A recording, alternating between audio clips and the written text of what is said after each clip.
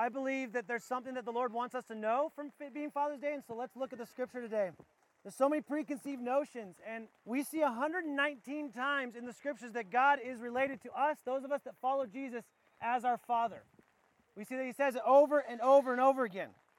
In fact, it's pretty uncommon, if you think about it, for us to think of a God like who he is at a personal level. That didn't make a lot of sense until Jesus came. Jesus brought God from all of his power and his amazingness and brought it into a relationship that we can interact with and see. And I believe there are present-day implications of the fact that we have a Father in common. And so I wanted to talk about those. In the Lord's Prayer, we see one thing really specific. We see that Jesus teaches his disciples that to call God our Father. We see that he's our Father in heaven. We see that if God were your Father, you would love me, for I came from God. You are of your father the devil, and your will is to do your father's desires. We see that in John 8. We see that God is the only Father of those who are led by the Spirit of his Son in Romans 8, 9, and 14. Paul says that not everyone can lay claim to the privilege of knowing God as Father, only those who are born of God, John 1, 13, who receive Christ, John 1, 12, and who are led by the Spirit, Romans 8, 14. Then they have the right to receive the inheritance of the children promises like Matthew 7:11. And we see these promises that are committed to those that have given their life to Jesus Christ as Lord and Savior. 119 verses, God the Father. We see 59 commands in the New Testament alone. That's not counting duplicates of how we are to act with one another. If God is our Father, then that means look around. Those that are surrendered to Jesus, which is most of you here, you are brothers and sisters. That means that there are serious implications on how we treat each other. In fact, if you look at Scripture in siblings, we don't see the best of examples. We see Cain and Abel. That didn't go well. It was the first murder. See Jacob and Esau, who were at odds the entire time, losing their birthright through soup. We see Joseph's brothers selling him into slavery.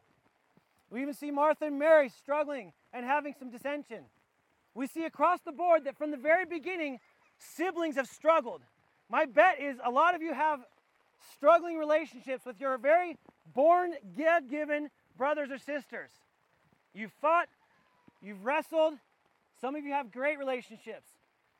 The one big difference is that if God is our Father, then he's commanded us to treat each other not like we see this. He's commanded us to treat each other not like Cain and Abel. In fact, 59 other commands on how we are to love each other. And what I wanted to hit today very shortly, because of the rain and the weather, what I want to hit here is that there are some things that we should be considering as believers of Jesus on how we treat one another. Even some of the ways you've maybe treated someone up here because you're tired or uncomfortable. Maybe it's someone that you thought of before you took communion on Friday night, but you haven't reconciled that. James teaches that we are to show no partiality. Yes, he's talking about rich and poor, but I think a lot of times as brothers and sisters, we think it's okay to show partiality. Meaning treat one person better because of what they'll give us versus recognizing the command of how we are to treat one another in spite of that. We've all heard the story of the Good Samaritan, who our brother is. 1 John 2:10 says, whoever loves his brother abides in the light, remains in the light. The light is the Father's light through Jesus Christ. If you love your brother or sister, you abide in that. In him, there is no cause for stumbling. I don't know about you, but I feel like I have a lot of causes for stumbles in my life. Maybe the same would be true of you if you're treating your brother differently. Romans 12:5 says, so we, speaking to believers, though many, there are many of us here, we are one body in Christ and individually members one of another. You know what that means? We're stuck together. That means that we rely on each other. So when we're struggling, we don't go, oh, I don't want to be a burden. We say, hey, I need another hand. We say, hey, I need help. My marriage is falling apart. My kids are running away. I'm depressed. I'm full of anxiety. I've seen you guys do this for those that have even lost fathers recently. We are meant to get messy together. And that's not just wet, but we're meant to get messy together. God has put us together so that we can care for one another. We got to drop this whole I don't want to be a burden. You guys have heard me say this before. I'm pretty sure that God wants us to be a burden because we're to bear one another's burdens.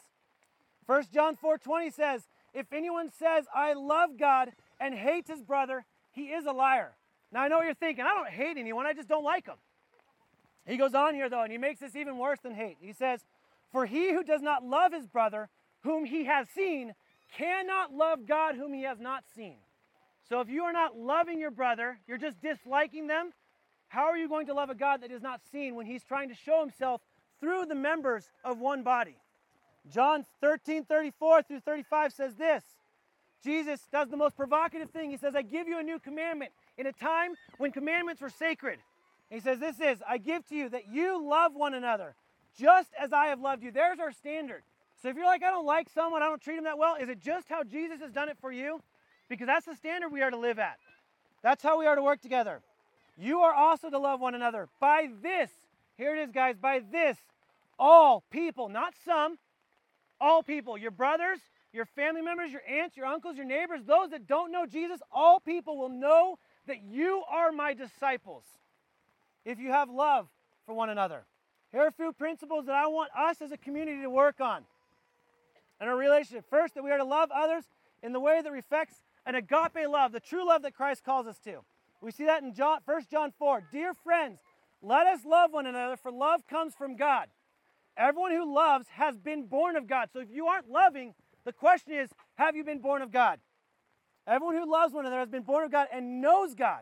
Whoever does not love does not know God, because God is love. You've been born of Christ. That means you've been born of love. Love should be given freely.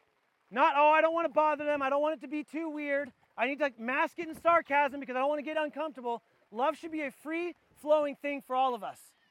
Second thing is that we are to show kindness to each other, treating those around us the way that we want to be treated. We see that in Ephesians 4:32 and Luke 6:31. This means that we should not only respond gracefully in the face of our brothers and sisters, but that we'd also go out of the way to serve each other. How can you serve one another? When John was talking about persecution a couple weeks ago in Hebrews, I was perplexed with the thought, if it went to martial law, how quick we'd be to secure our own stuff before we'd help someone else. And I think that God wants us to be a believers, a people that would be running to persecution if it meant it was being with one of our brothers and sisters. Last thing Paul instructed us, he says, believers, live at peace with everyone. Now this is an interesting word because Jesus Christ is peace. And so if you're like, well, I'm not at discord with anyone, I just don't like being around them, would that be Jesus' peace? And I say this because I've heard a lot of murmurs from time to time about our frustrations with people. Let me say this really quickly. You will frustrate each other. But frustration is not a fruit of the Spirit. Gentleness, kindness, and patience is. So you saying, well, I'm not going to rock the boat, I'm just going to live in frustration, but I won't think any differently of that person, is not the love that God commands of us. It's not the love that you've been born into through Jesus Christ's blood. So I want to give you guys a chance to risk faith. I want you to have faith in God that He can restore relationships that are broken. I want you to have faith in God to say it one more time in loving, gentle, kindness, truth to the person that you're struggling with. I want you to have faith that says, I am not going to be in discord with any of my brothers and sisters because they are part of my very own body. How can you lead in this? How can you step out in faith and be vulnerable and be kind? Seek unity and peace. Whether you like it or not, you're going to be worshiping with each other for an eternity. So He's given us this very vapor of a life to spend time loving each other, to show this world what it means to be born of Christ. We become children of God through Christ.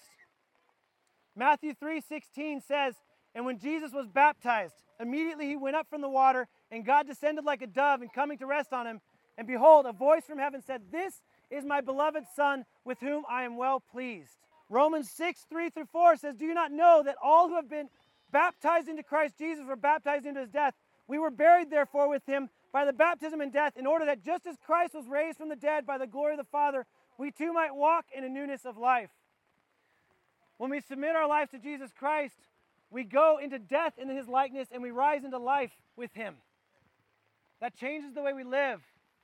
That changes the way we see God as our Father. Guys, it is an absolute honor to have God as the Father, especially with me being a dad, an imperfect dad.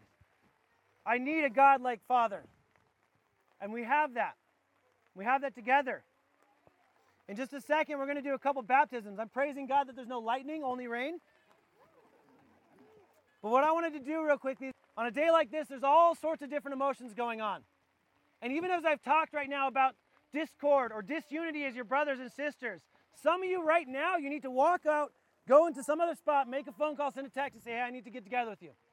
I need to confess why I'm upset. Not what you did, but how I've done something wrong. But what I wanted to do in just a second, we're going to take Billy and Chastity, and we're going to go get wet in that lake down there and baptize them. They're going to share a little bit up here probably so that no one freezes. You guys can watch from far or come down and get wet with us. But before I do that, I want to pray for us. Okay, so if you would, bow your hands and pray with me. Heavenly Father, it is such a joy and an honor to be able to call you our Father. God, I know that there are many people here that have really, really poor examples of what a father means, but you have never, ever shown yourself as a poor example. You are the example of fatherhood. You are perfect in every way. You keep every promise. You never disappoint. You never let down, and you do everything to make us more like your Son, Jesus Christ, whom we are co-heirs with and have all the inheritance in the spiritual realms for us. You've given us every spiritual blessing, God. And so I want to specifically pray for fathers right now. I pray for dads that are afraid of failure. God, would you help them to fear nothing but you? Let that fear dissipate and run away. Let them see that their trust in you can destroy all fear. Fear comes from the enemy. But God, you created it for something good. You created it for us to recognize your power and your goodness. Father, I pray for dads that feel regret. Whether regret from a long time ago or regret that's happening right now, God, would you help them to see that you redeem in all things? Even if that means a future that seems so far from us, this life is a vapor, God. You are about redemption. For single dads, whether widowers or for any other reason, God, we pray for grace. Would you fill in the gap that is felt when doing this on your own? Please remind them that they have brothers and sisters and family that you have grafted in, you have adopted in, that they can rely on. God, I want to pray for the dads that just aren't present. Would you help them to see the value of your calling to be a father? Would you help them recognize that there is more than just providing for kids, but there's actually being present and leading them in the way they should go? Speaking of that, God, I want to pray for dads that aren't leading their home. Father, please help them submit to your leading on their life. Help them to love like Christ loves, a sacrificial love. God, for those who desire so badly to be dads but aren't yet, Father, would you please help them to submit to you? Would you please help them to trust you in your timing and your goodness? Help them to focus more on you than their desires of what they want from you, God. For the dads that only provide financially, God, would you give them a perspective for the time that's being missed in only providing financially? For expecting dads or new dads, God, would you give them peace knowing that you are their strength and they don't have to do this alone? It is pride that says that we do this alone. It is humility that costs us to work together. Father, I pray for those that have had or have right now abusive dads. God, would you restore? Would you restore an area where no child should ever feel that from a father? God, would you remind them that you are a father that would never do that to them? But would you restore there, God? Do what only you can do. God, I pray for the dads that are empty nesters. Help them to trust your leading on their kids' lives. Help them to not find value in only what they were doing as a father, but finding their identity, their true identity in you. Lord, I pray for dads that don't have the support of their wives, either spiritually or present. God, would you please grab the hearts of these women in their way that only you can. Let these moms see you working in their hearts. Lord, I pray for dads that are comparing. Help them see themselves fearfully and wonderfully made. Help them to identify their worth and identity as children of you. Help them to be the dads that you already created them to be and the strength that you've already given them to be. We pray for dads that are messing up or have messed up in huge ways. God, would you please help them to trust that you are a redeemer. Help them to do the hard work to stay present and submitted to you in that process, Lord. Father, we pray for those that have lost dads. Holy Spirit, please comfort like you promised to do so. Comfort in a way that only you can. Comfort in a way that you promise. Lord, we pray for dads that have children that have walked away from relationship with them. Lord, would you do what only you can do and restore and reconcile? And Lord, we pray for dads who have unbelieving children. God, would you bring these prodigals home? It's in Jesus' name we pray. Amen.